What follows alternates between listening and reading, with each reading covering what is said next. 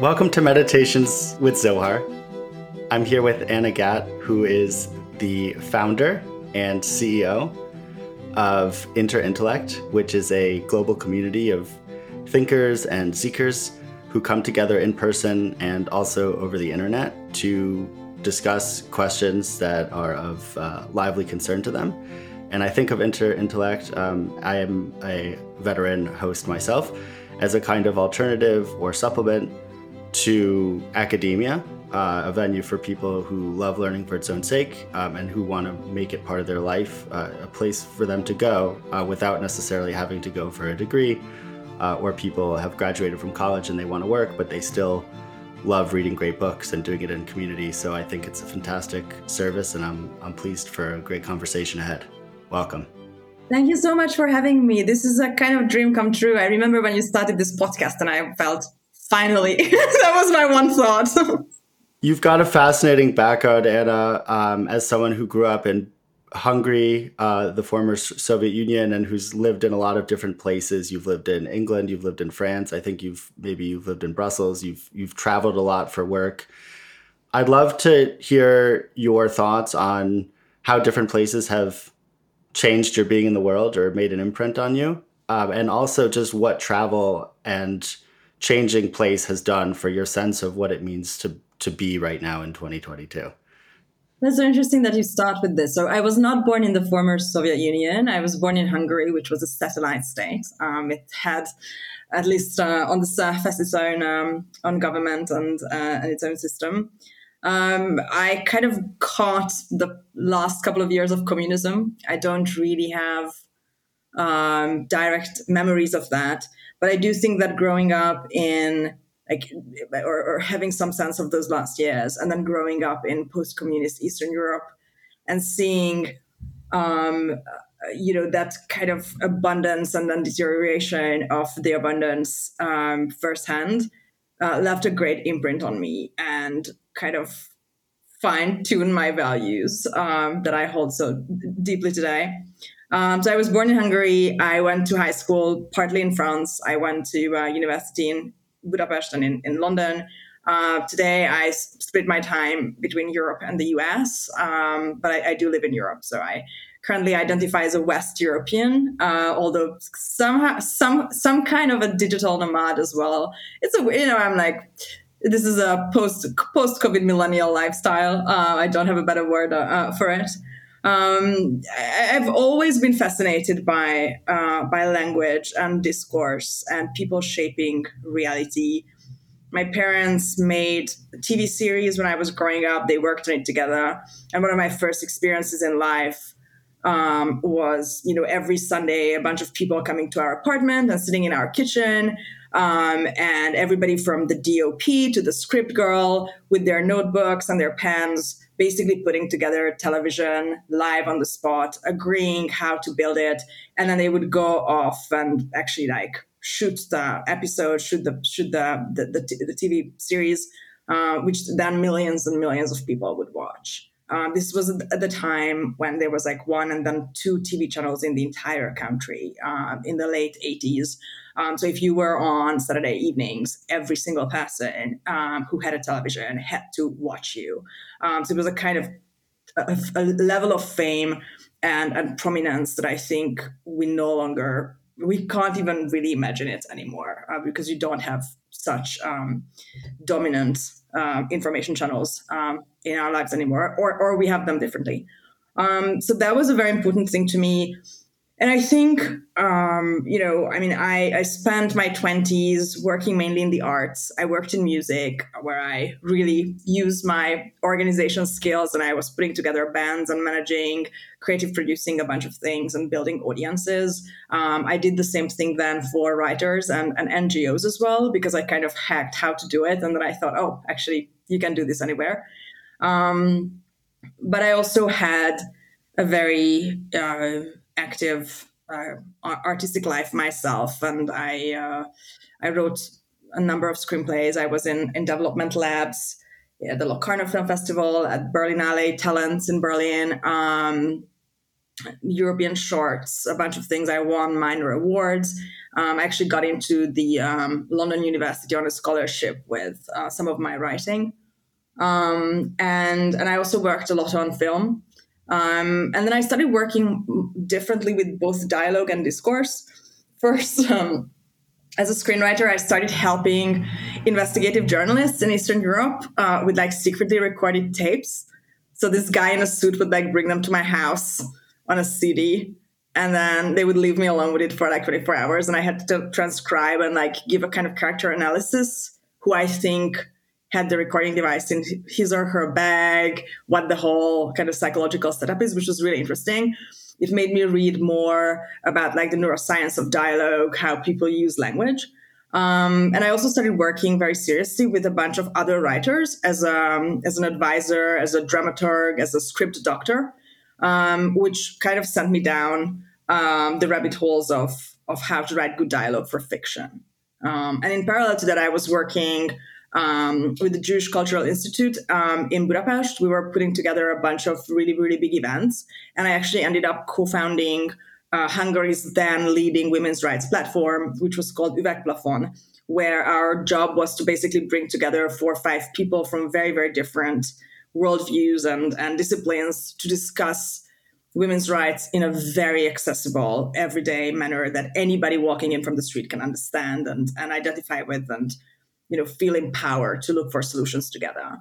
And so when the 2015, 2016 kind of series of cataclysms found me already as a basically political immigrant in London, I felt to some degree equipped to do something, but also I just felt so strongly motivated to just stop trying to be this, meta level person who like, I was teaching at university, I was writing things, I was writing articles, blah, blah, blah, and just build something, just do something myself, because I felt that this is a moment when everybody who has any idea of where this might be going, which I did because I had already left Hungary for these reasons, needs to like build on this knowledge and just use that motivation to ensure that it doesn't happen anywhere else.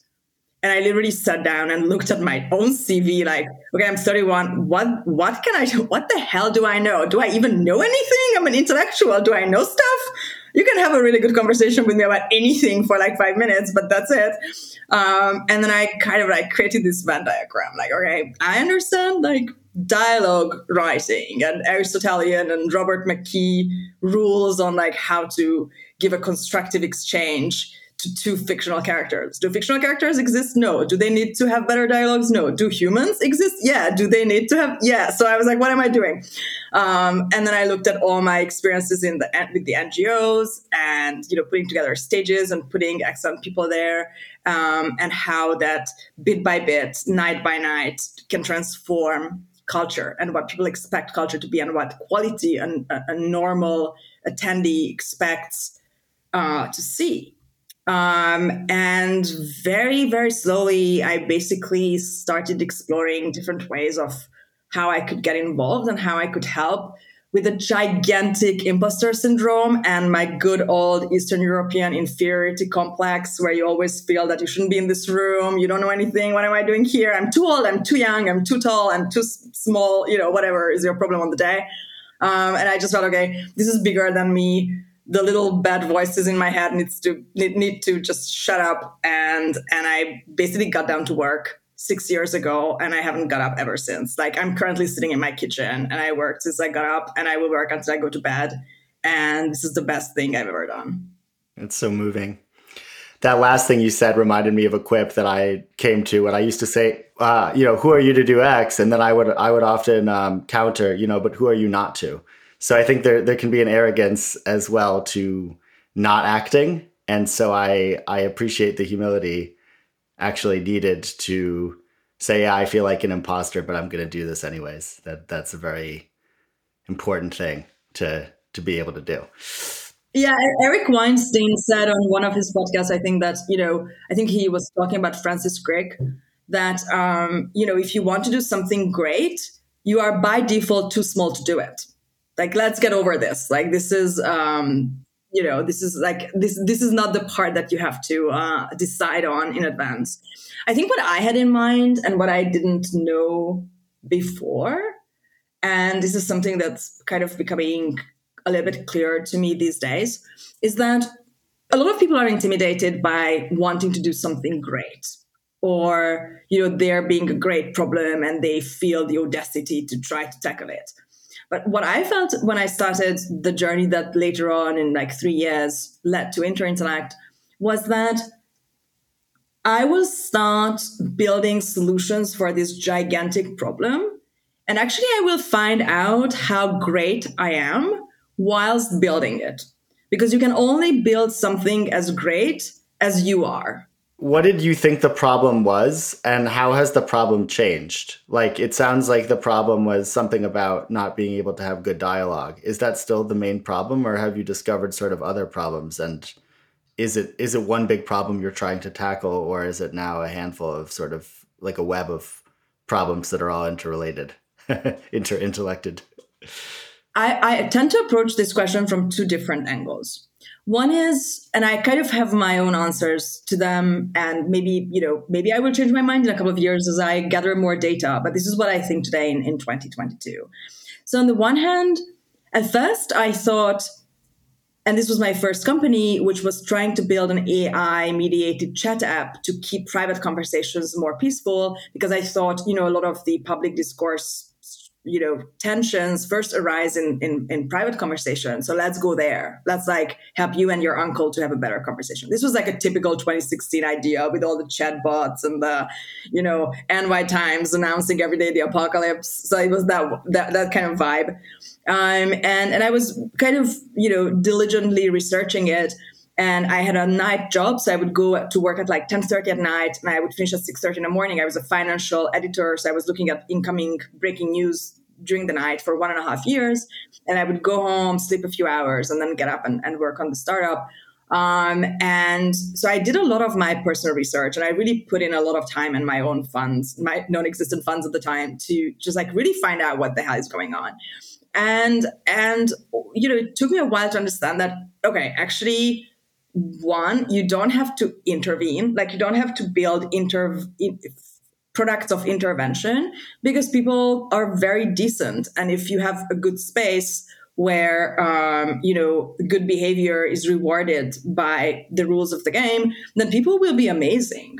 So Interintellect is becoming this space in people's lives, like, I don't know, going to a theater or church or, a conference, that of course, there are times in your life when you're in your sweatpants, but then you put on some nice clothes when you go to the theater. So this is what Interintellect is becoming. And I do believe that if you go enough to the theater in your life, or in places where you can be at your best, that will overall influence how your life is turning out and what your general kind of mood and what the general, atmosphere of your life is. And the other thing was that, public discourse sounds really daunting as a big, big problem to solve. And I thought, okay, so what if I, instead of trying to change the whole public arena, other than this little corner of the internet that is Interintellect, where I can guarantee that, the rules are great and the vibe is great, what if we just helped better people to be in the public arena? What if we ran around the world and tried to like raise people's aspirations and give them tools to just get out there and in a very safe and supportive environment, grow as public thinkers and makers? Is it possible that one of the reasons why public discourse is not necessarily the best place to be in the world right now, that it's not always the best people?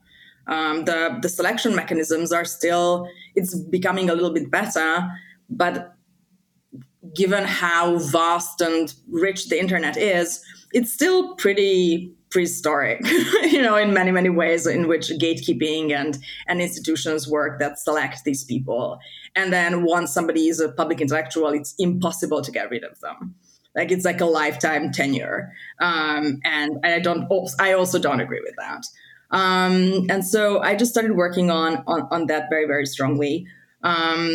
And yeah, that was kind of the I think the general thought process. Does that mean you're kind of democratic in the sense that like anybody can play these rules and thrive under them, or do you have a pessimistic, I mean, now I'm projecting, but um, what do you say to the pessimistic sort of thought or person who says, the kinds of people who want to go to the theater have already selected for certain virtues, but like most of society just doesn't want to go to the theater, doesn't want to be at their best, or they define being at their best as being in a state of like martial mobilization and like dunking on one's opponents as opposed to sort of collaborating in a mutual search for truth or understanding or something like this. Like, do you have a take on human nature? I do have a take on human nature, and I think when it comes to culture, a lot of the elements that human nature seems to be displaying come down to standards and how flexible our standards are. And so when I first realized that I was not going to build the app early 2019, that I was going to build a space and that I was going to try to rebuild the semi-public space that with my background and knowledge so far, I think the democratic values are sustained in a society. And I'm happy to kind of go into this after. So when I started researching that and when I realized that this was going to be what I would be building, I immediately noticed that there are eras when people just have higher standards when it comes to culture. Not always and not everybody, but that there are eras where there is better television for some reason, or better movies, or better books, or people expect their journalists to be really eloquent and be able to use syntax. There are eras where people expect, or eras and places that people expect to provide them with open university lectures where they can just walk in, sit down, and if we go back in history, light a cigarette, put up their feet, and listen to Sartre. And then there are eras where we forget this and we think that no, culture is supposed to be really crap and popcorn movies and superheroes and nonsensical song lyrics and unwatchable TV programming. And I think where I see cultural curators coming in handy, cultural curators like myself, is to say, guys, there's better stuff out there. Can we watch that? Like, why should we have, like, we are living between 5 Michelin star restaurants. Why are we going to the McDonald's?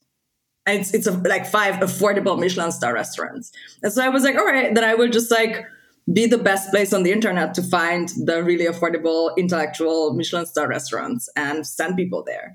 And the people who frequent Interact salons these days, usually they are in multiple communities. So it shows that there is this curiosity.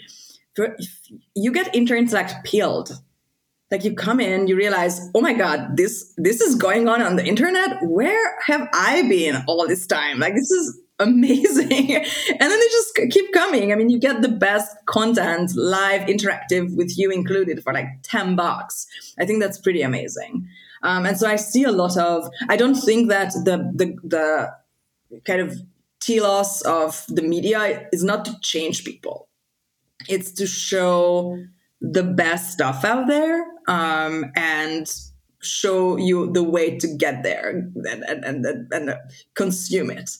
I do believe that once somebody has been engaged with the best thinkers, makers, artists, doers, if they have become that person themselves, they might go back to, I don't know, troll each other anonymously on Reddit, or I don't know where else they happen to be.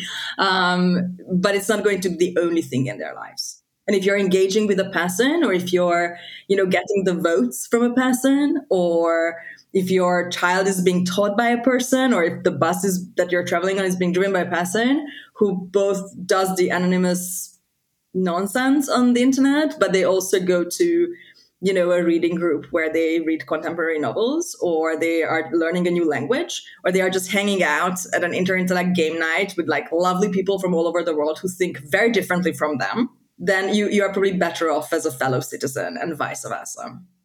My head is spinning because one of my questions is just what makes for a good culture, or sort of what allows a person to determine whether a culture is better or worse. another question that came up, so I'm going to give you a menu and you can riff on all of them, or pick a pick from the chef's menu. But something in what you said sounded kind of European in a way. Like I associate the defensive culture, especially high culture, with something like Europe and its having history, as opposed to America, which in some sense historically has celebrated the idea of like not being burdened by culture because we're always at the frontier. And I half remember a line from Hannah Arendt in one of her essays, I think it was on authority, where she contrasts the European dandy to like the American idiot. And she says that like the European dandy sort of like burnishes the leather bound classics, but like only as a prop, to sort of show off how cultured she is. And the American idiot like just doesn't care, doesn't even know that there's like this thing that he or she should like or find important. And then Arendt says something like that she prefers the American who's unpretentious to the European who like talks the talk of culture but doesn't actually sort of internalize or live it. So I guess I'd love your thoughts on any of those avenues. Wow, that's a lot of that. There's a lot of layers to that. I mean, I do think that as for Interintellect and probably a lot of other culture-related startups, we are at the frontier. I don't think that what Interintellect is doing is about legacy culture. We're not museologists. We're not telling people what the correct interpretation of whatever is. And I think we're also very generative. Most people in the community, like the community attached to Interintellect as the public platform, a lot of people in our community are very, very actively writing and podcasting and creating. So this is not culture as some kind of static archive. And that's really, really important. As for the American angle, in the wonderful Thinking the 20th Century, which is Timothy Snyder's interview book with Tony Judt, who at the time was unable to write anymore. And so it's a dialogue. It's beautiful. He also writes something about how different it was for him to teach at Cambridge, where everybody just pretended to already know things. And then when you actually like scratch the surface, nobody had read anything. Versus I think it was Berkeley, where Tony Judt was teaching at the time, or first, and his pleasant shock at how Americans had not read some stuff, and they were really happy to admit, and then they would read it, and then they would have an amazing discussion. And I do think that in this sense, something happened on the internet in the past couple of years that kind of Americanized all of the world. So you have this kind of wide-eyed curiosity coming from everywhere. Like we have like 55% of Interintellect's market is in North America. 50% of that is the US. But we have a huge community in Western Europe and in England as well, India, Asia, it's Africa also is becoming more prominent. You just have people coming in and they are like, look, I went to school. I read a bunch of the classics, but a lot I have not. I skipped. The same for me. There's a bunch of things I haven't read. Like nobody has read everything. And they are doing these reading groups and just go through it. And there's no shame to it. You're not showing off. All you want is you want to be able to think the thoughts for yourself that people who have read XYZ book can think. And to me, that's why these books exist. You don't read the Brothers Karamazov because you want to show off on Tinder. Maybe, yes, I don't know. Probably those people still exist. But it's something that enriches you as a person in ways that probably a bullet point filled medium post promising to make you millions would not be able to do. And I love that. And all I do all day is to encourage people to be like that and do that. I also think that if you want to write or podcast, you need to have this kind of humility. I mean, if you start writing a book, you will have to read a lot of other books in the meantime. You probably won't get very far thinking that you already know everything when you start. I would imagine that somebody who, in a very humble way, continues research will produce better work at the end. I think that in many ways, Interintellect has to be run by a European. If you look at the old-timey French salons of the 17th, 18th century. They were usually run by women, and in many, many cases, by women who were in some ways independent. Either independent in the sense that they were really unmarried and supporting themselves, amongst the first women of letters, or they were independent in the sense that they had some super rich husband who just like lived in another country technically and didn't bother them. And so they, at the time, women were neutral in the sense that you didn't own property yourself, you couldn't do a bunch of things. So you could get a bunch of people in your boudoir or wherever you were holding the salon and ask really tough questions because you were not in the game. You were not an adversary, you were not a rival. And if you look at the history of salons ever since then, there's also something of an outsider. In the Americans in Paris, Gertrude Stein, there's always something of something outsider-ish about the salonist.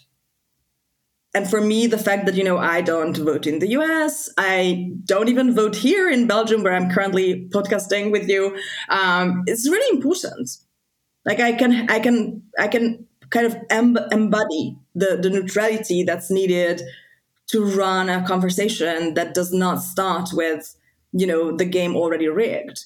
These are really open conversations run by people who are either really fully culturally neutral, like myself, the triple immigrant from middle of nowhere, or they are run by hosts who are trained in the art of the neutral facilitator and what that means in terms of, your mental state and your behavior. I have actually become a much more patient and stoic person, having hosted hundreds of salons myself on Interintellect, just because it puts you into this really open-minded observer position that you don't normally get in a conversation when you're one of the active participants, with a point to make.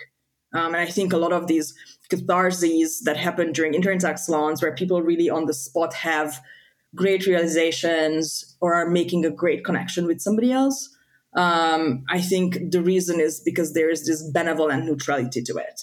And by neutrality, I don't mean that there are no stakes. We are talking about the most important things in life at Interintellect events. It's very, very serious. But it's not serious in the sense that, you arrive to a debate or a conversation and you feel that this has already been decided before it even starts. I resonate with neutrality. I might not use that word, but certainly as a rabbi, I often find that I have the ear of people who wouldn't talk to one another. But being a rabbi is a kind of third space that people, open up to that role because actually we all desire to have a place where we're not judged and where we're understood and where it's not always about winning or, shaming our opponents and so on. So I certainly resonate with that. Getting back to the point about Americanization of culture and the internet. So it strikes me that something like Intellect could not have happened a generation or two or three ago. And that's not just because it has an online dimension, though, maybe it's related, but something about like the dialectic of how we relate to this topic of culture and being now in a moment of postmodernism or post-cynicism or something where people are more comfortable mixing and matching. People are more comfortable acknowledging that they have holes and that there's no shame in that. It seems like maybe there's a time of chaos that has allowed for these conversations in a way that before you had to choose a lane. So I don't know if you would agree with all of that, but how do you think about the evolution of the zeitgeist that has made it possible for something like Interintellect to fill a need now? And what do you think was playing the role of Interintellect a generation or two or three ago that Interintellect is sort of succeeding or replacing, or if you want to even put it antagonistically, I know you like the concept of neutrality, but disrupting. I like that you brought up chaos. I often feel that Interintellect is a kind of haven from it all, and that people come to us seeking peace, which is, I know it's a bit of a paradox because it's in interns that can be a very challenging environment in the sense that sometimes you're confronted with completely new ideas, completely new viewpoints, sometimes very difficult reading material. But people come to us to know that it's okay, that it's fine, that you're fine, it's going to be fine, it's good, we have each other. We will always have books. You can relax. You can put your feet up and just chill. Things like Interintellect appear on the scene when there is a gap. I think when it comes to cultural arenas or areas, Interintellect is filling two gaps. Or one is cultural, the other is potentially political. In terms of culture, the enormous kind of no man's land between STEM and the humanities was the thing. And it's an enormous gap, not just in the sense that, oh, everybody does their own business and doesn't mind the others, which I think was probably the case like 30, 40 years ago. More like, no, you have a bunch of people in tech who are confronted with questions of ethics, design, culture on an everyday basis. And they might feel that, oh, maybe I should have read these things when I was younger. I didn't have time because I was like learning engineering 20 hours a day, but now is the time. Or you have people, in the humanities or the social sciences who think, what am I talking about? Like my job is to, understand culture and produce culture, but I don't understand the other side of the equation. I don't understand what society is doing anymore. And so there's this mutual, and I come from the humanities, so I really deeply understand that. And, people are seeking ways to talk to each other because the world is really, really, really complicated.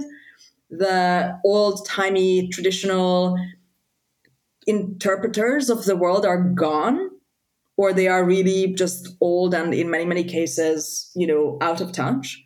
And we need to have insight into what everybody else is doing. And a vocabulary so that we understand each other and can talk about what's happening without, making the map into the territory. Like as a humanities major, you don't have to become an engineer to be able to understand what engineers are doing. Of course, if you fully want to understand it, then yes, but there can be an exchange. And this is where, the semi-public space that I mentioned comes in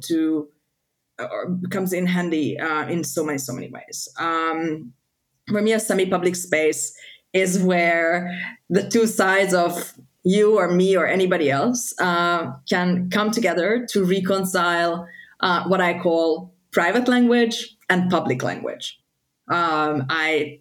This is something that I noticed kind of growing up in late communism and then early post-communism, in the kind of Václav Havel nightmare of late communism. You would have private language where with your friends, your spouse, your family, you would be often able to, name things correctly and be truthful. And then you had the outside world where language kind of lost its meaning and everything was really performative. And everybody knew that everybody else also was lying, but still everybody kept up the theater. And I think for like the compromise that people at the time were seeking was that it's fine if I'm lying in the outside world, because if I'm truthful at home, then I'm really an honest person and this is fine. And what we noticed in the post-communist decade and the many following collapses was that this is psychologically incorrect. This is not how people work. If you can have the most honest relationship with your son, but if you go out into the world and have to do this honest work and then go home and feed your son with the money you made doing this honest work, it is going to erode your relationship with your son.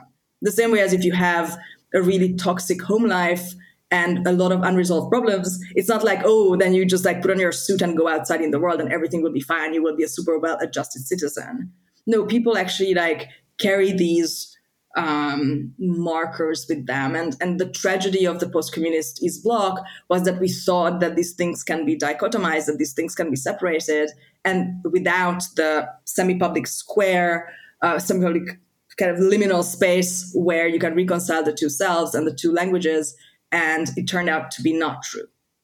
And so Interintellect and a lot of other projects, like this is really a movement these days.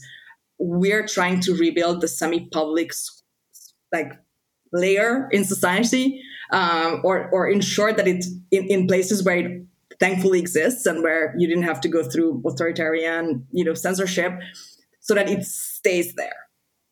So people don't have to feel that there is a deep semantic difference between what they claim is true at home and what they claim to be true in the outside world. And there are places where you can come together and discuss, which is the kind of foundation of democracy, and have discussion and actually like find the meaning and reconcile the meaning together.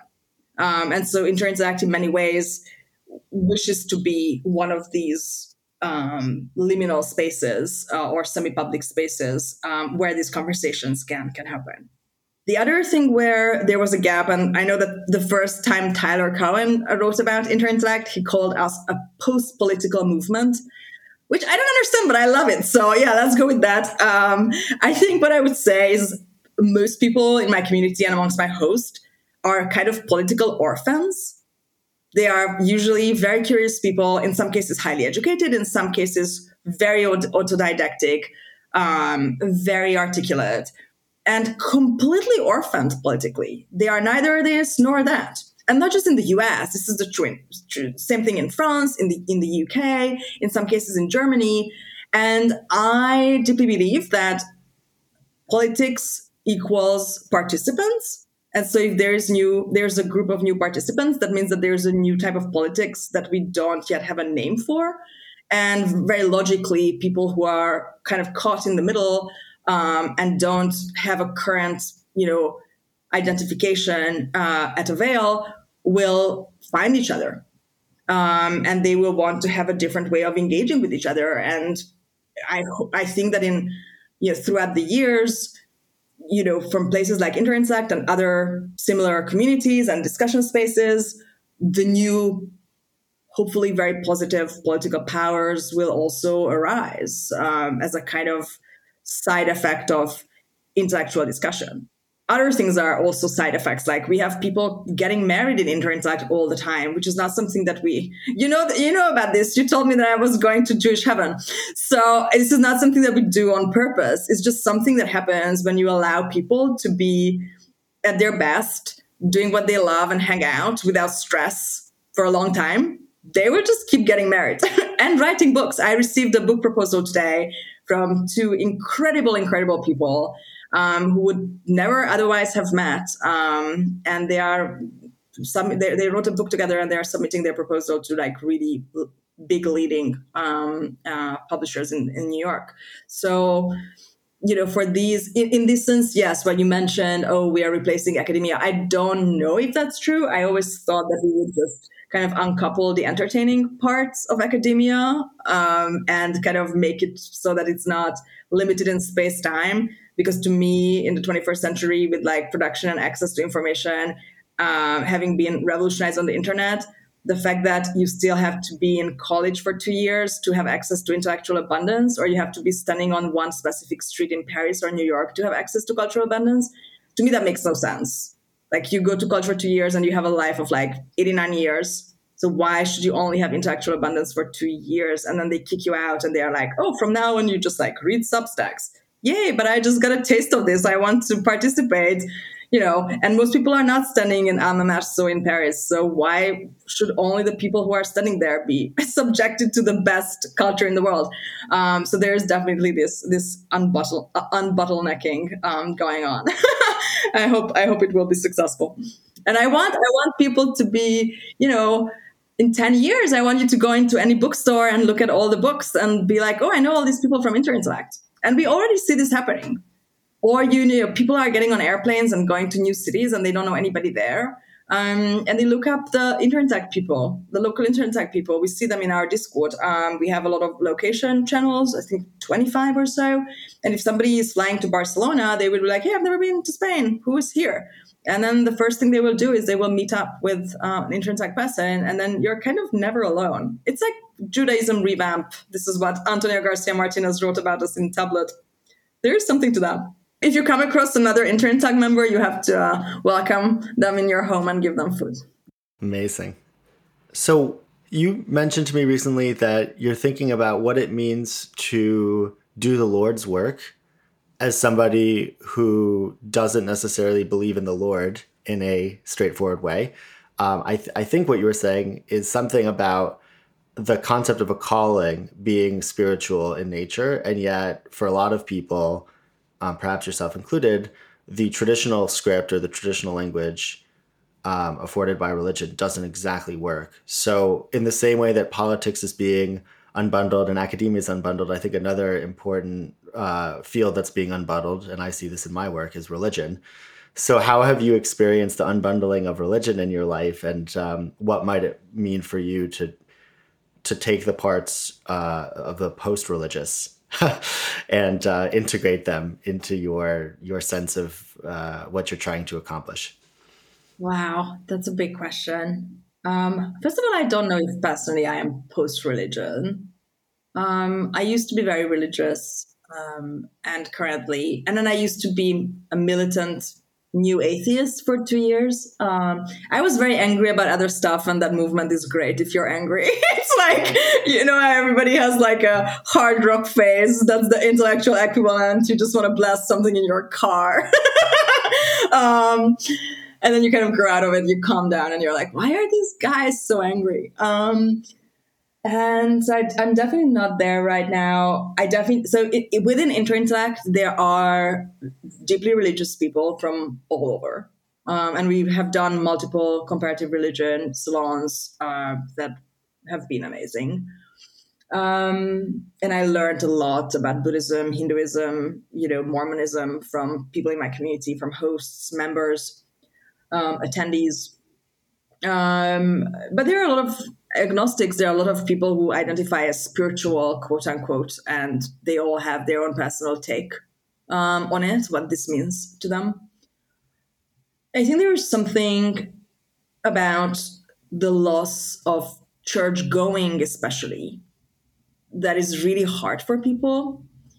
And a lot of the individual solutions that people are given are just not sufficient. So if your soul is aching for a type of regular togetherness that can be taken for granted, so it's always there and you can go or you don't have to go. And if you don't go, then the next time people will be happy to see you. And that somehow uplifts you and gives you relief and increases your resilience. Going to yoga with a bunch of strangers, after half an hour on the subway is not going to be the same thing.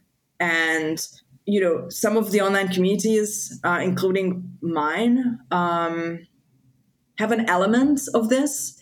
In the 4 rules of hosting that I teach to hosts, the 3rd rule is the ritual space, which is that, like in any type of show business, there's always a very repetitive, very practical layer, for the Broadway singer to get to the point where she sings the beautiful song, hundreds and hundreds of people work there every day so that every mic, every lamp, everything is in place.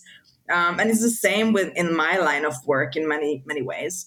But there's also the psychological element to how a comfortable, well-known location like, your library, your favorite cafe, your church, your schoolroom, your anxiety is lowered because you know where you are and you know who's there. And so you can really deeply think, meditate, make connections, have the big breakthrough idea.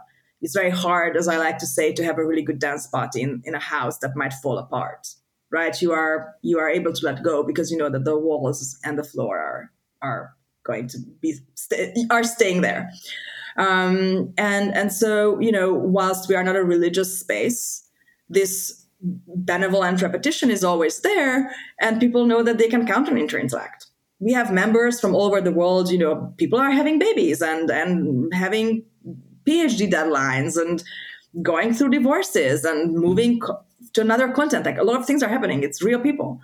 And so it's completely normal for somebody to go away for 2 months and then come back to InterIntellect. And then we're very happy to see them. And it's great. They don't have to worry that we won't be there anymore or that something will fundamentally change in the ethos. And I'm really proud to have been able to build this. As for me, I have a salon coming up. I think it's on the 2nd or 3rd of November. I forget, with Jason Shan, which is like doing God's work / doing good work, where we look a little bit at like Aristotle and whether a person really has a moral duty to work in a repetitive way and to actually excel at what he or she is doing. I think that in some cases, yes. I think that a lot of people are things that they might not be proud of when they feel that they are not doing the right thing, that they are doing something where their skill set is not good, or that they are doing it with the wrong people. And I do think that we have kind of it's our moral duty to others to be happy ourselves in some very simple Aristotelian way. I do agree with that. But I also am constantly confronting the lack of this. Like, there's no secular expression for doing the Lord's work, even though you see it anecdotally in people's behavior. Like, and you see it in the negative when somebody is not doing God's work, when somebody is kind of off key and they are struggling, they are not in the right place, not with the right people, not in the right city, not in the right relationship, like something is off. It's almost like a physical discomfort, and you can see it on this person. And if you're a Taoist, you will be like, oh, this person is not together with the Tao. If you're Christian, you will think that this person is currently not in grace. And it's really, there's no, we kind of like dumped the religions, or we think we have dumped the religions out of our lives in how we interpret the world.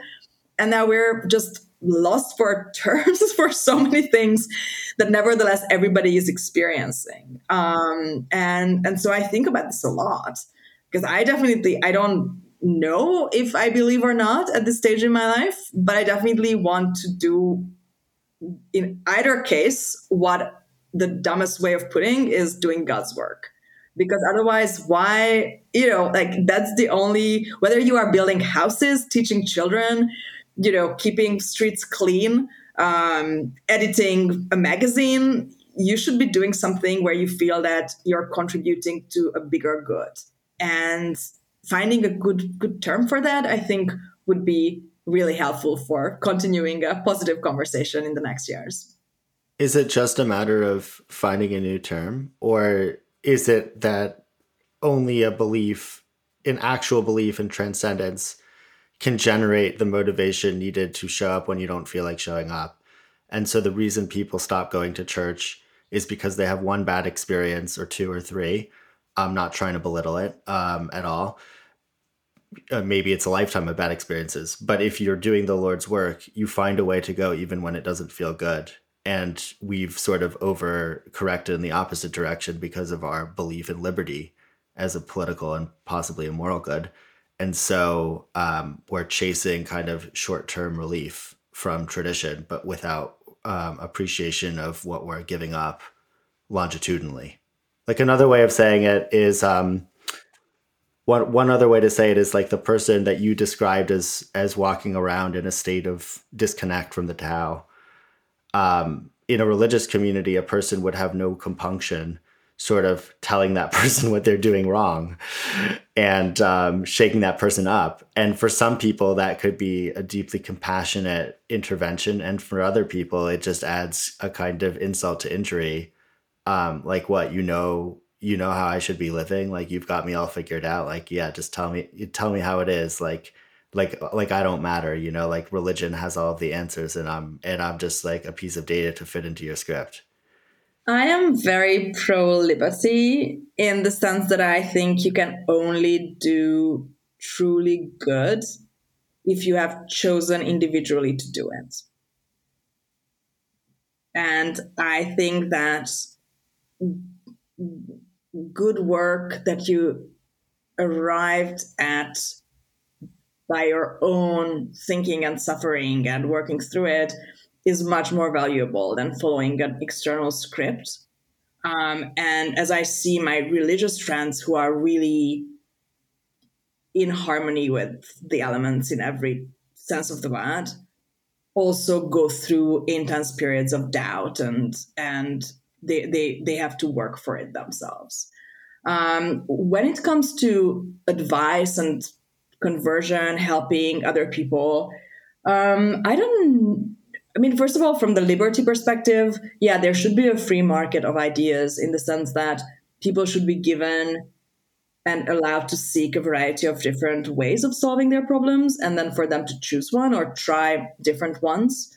I don't think that that's or offering a way is an infringement on somebody's individual liberty. If anything, it increases it because you show one more way, you increase optionality for this person. But there is something about, I mean, everything has the same the downside is always the upside, yeah, and vice versa. So you have a community that works almost as a buddy that instantly pain signals if somebody is doing unwell, mentally, spiritually, physically, right? Because you see this person a lot, and Zohar, what's going on? You're not being yourself today. How are you? What's up? Right? In some communities, people actually come into your house, and like there's a physical closeness. This is great for a bunch of things. It's great if you look at it from the personal caretaking angle. But if Zohar decides to break out of the mold and do something really special, then you would have to contend with a bunch of people in your community who might like the old you. This is the same in a marriage. This is the same in a family. But I think that what I love about humans is that we can sit down and talk. Like I have a part of my family in Israel who are extremely religious, and very, very famously, one brother in one of the branches didn't want to live that religiously. He wanted out. He was a rebel. And there was this huge scandal in my family, and then they resolved it. And today he does a little bit different things. He works in the private sector and has a different life. But they are on speaking terms, and they understood that if you respect the individuality of this person, then you have to let him go and do his own life. And to me, that's my kind of go-to story when I think about this, where for a lot of people on that branch of my family, being in harmony with the self was being in harmony with the family. But for this individual, it was not. His harmony was outside the system. And the fact that we humans can do this, and we very likely have produced the cultural and geographical and linguistic and political abundance that we have created, is because we always had splinter groups and people who thought, this is almost what I'm seeking, but I want to do it just a little bit differently. I do think that a lot of these cultural innovations happen when the third place, the semi-public space, is there. I wasn't there, but I'm pretty sure that, for instance, this side of my family had to involve some external people, friends, teachers, etc., to talk about this. And this conversation went on for a long time so that honesty can be found. And my uncle doesn't have to lie to his father that he is still ultra-Orthodox. And the father doesn't have to pretend that his son hasn't left. And I think humans naturally and instinctively form these semi-public spaces when they encounter something that really needs a deep discussion. But it's so much easier if these are already there.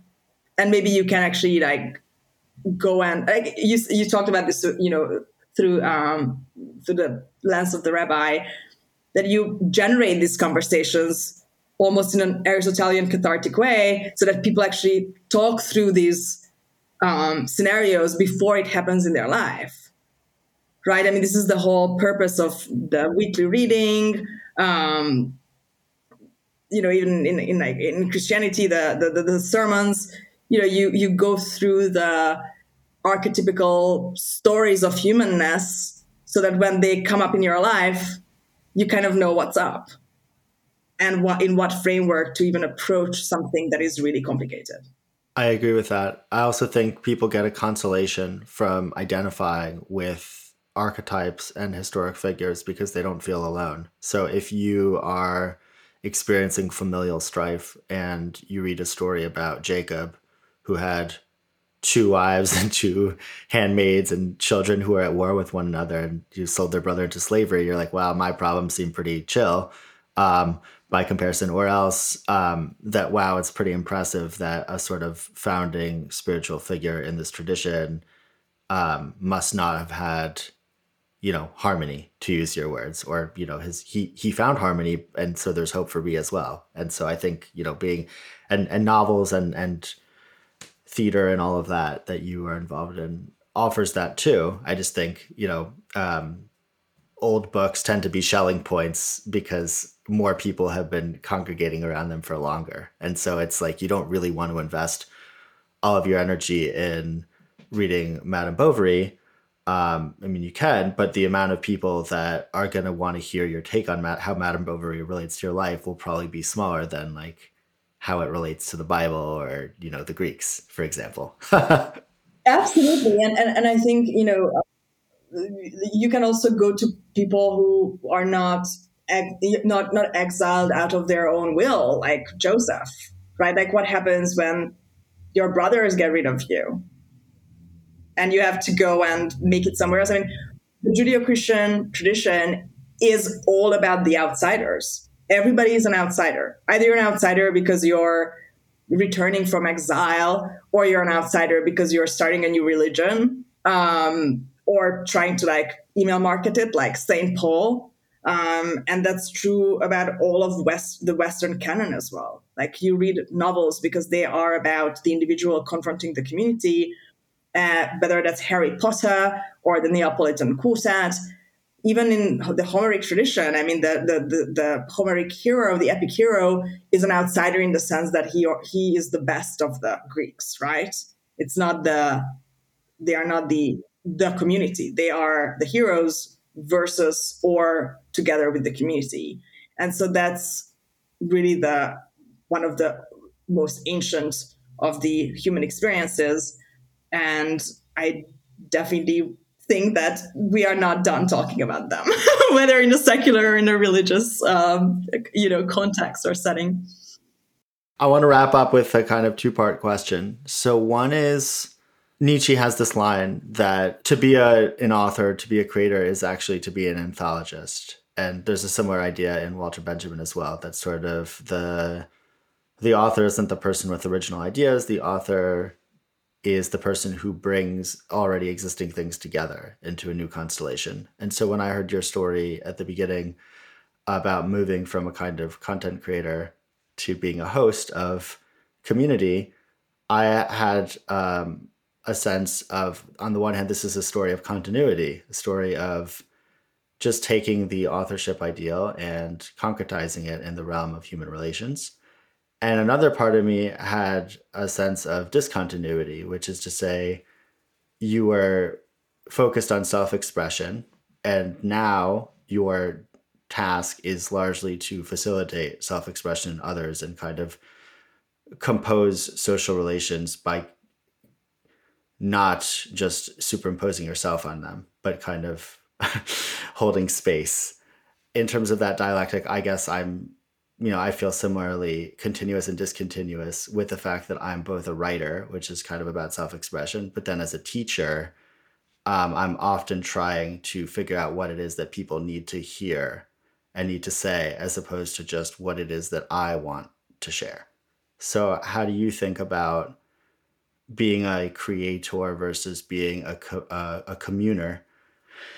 And then what might that dialectic have to say about being a good guest versus being a good host, and whether we should be optimizing for both, or we should simply know, I prefer being a host or I prefer being a guest, and then trying to sort of play to those strengths. Wow. To me, actually, my self as a writer and myself as the founder CEO of Interintellect are kind of at war right now. So I don't know if I have a relaxing answer to it all. It's very complicated in many, many different ways. When I was young, I couldn't write about a lot of things that I wanted to write about because my parents were really well known. And even though, I had my first book published when I was 19, and I was published in all the leading literary magazines in Hungary where I lived as a poet, and then I was a journalist writing opinion pieces in one of the biggest world affairs magazines.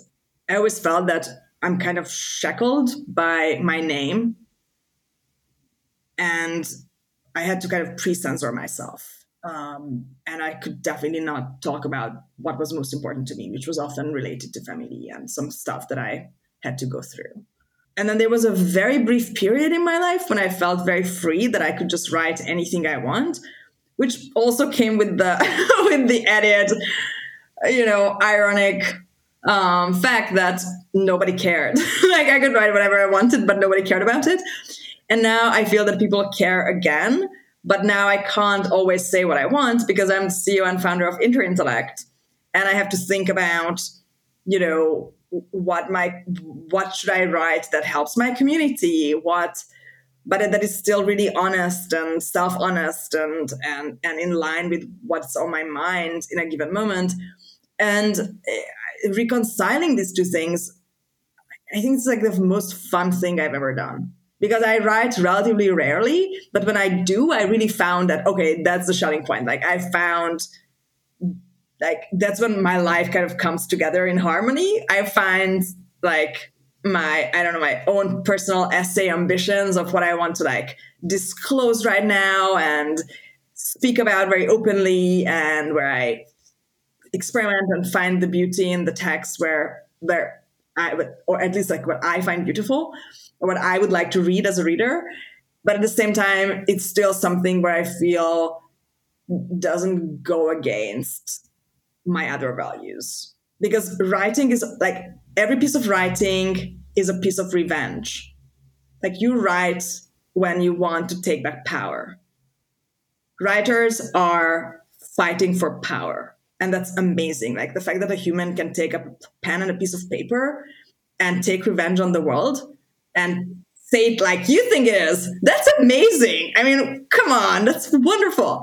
But it also means that there's something inherently disruptive about writing because you think, you guys are all wrong. Let me say this how it is. And it's not polite and it's not neutral and it's not about coming together in peace. Some of the things that I read in my life are just 20 pages of my middle finger in really in a very literary English. That's great. But it has nothing to do with my ideals for building a more peaceful public arena. But when I do find where these two sides come together, and why am I doing what I'm doing as a job, and why am I writing what I'm writing about as a writer, to me, those are those are my moments of grace. And in every other moment when I'm only doing one of them, I kind of feel like I'm half-assing it. But those moments of grace are rare, and maybe that's good. They happen to me a couple of times a year. Maybe being a semi-public figure is a way to balance the need for total honesty on the one hand with the sense of discretion on the other. And I wonder if, I'm drawn to fabulists like Kafka, who kind of write in code. So in a way, literature is also kind of semi-public in that it can be very confessional, but somehow the fact that it's written in parable form or in science fiction form or in some alternative universe gives it a permission, like you're giving an intellect to people to tell the truth, but tell it slant. I like that. I think I'm a semi-public intellectual and a fully public CEO. And then I also have a fully private part of my life. And that's in itself a kind of balance. And that's great for me. I think if I was a big public intellectual myself, or if I ever become one, I would not be able to go and do Interintellect, because people would feel that, there is this giant in the room and there's no way to kind of grow up to that level. I don't know. I in terms of like status, I'm quite happy with where I am right now, but I definitely feel that I would need to work much more on the things that I write. And I hope that I will be able to do that more in the future. Well, this is a great question, I think, to leave the listeners with in terms of being a community facilitator on the one hand and sort of being open. And then on the other hand, also having a self that you want to express that can't be neutral. And so finding the balance in your own life between those two, I think, is a great and important challenge. And thank you so much, Anna, for taking the time to share your thoughts and for doing the work that you're doing. Thank you so much.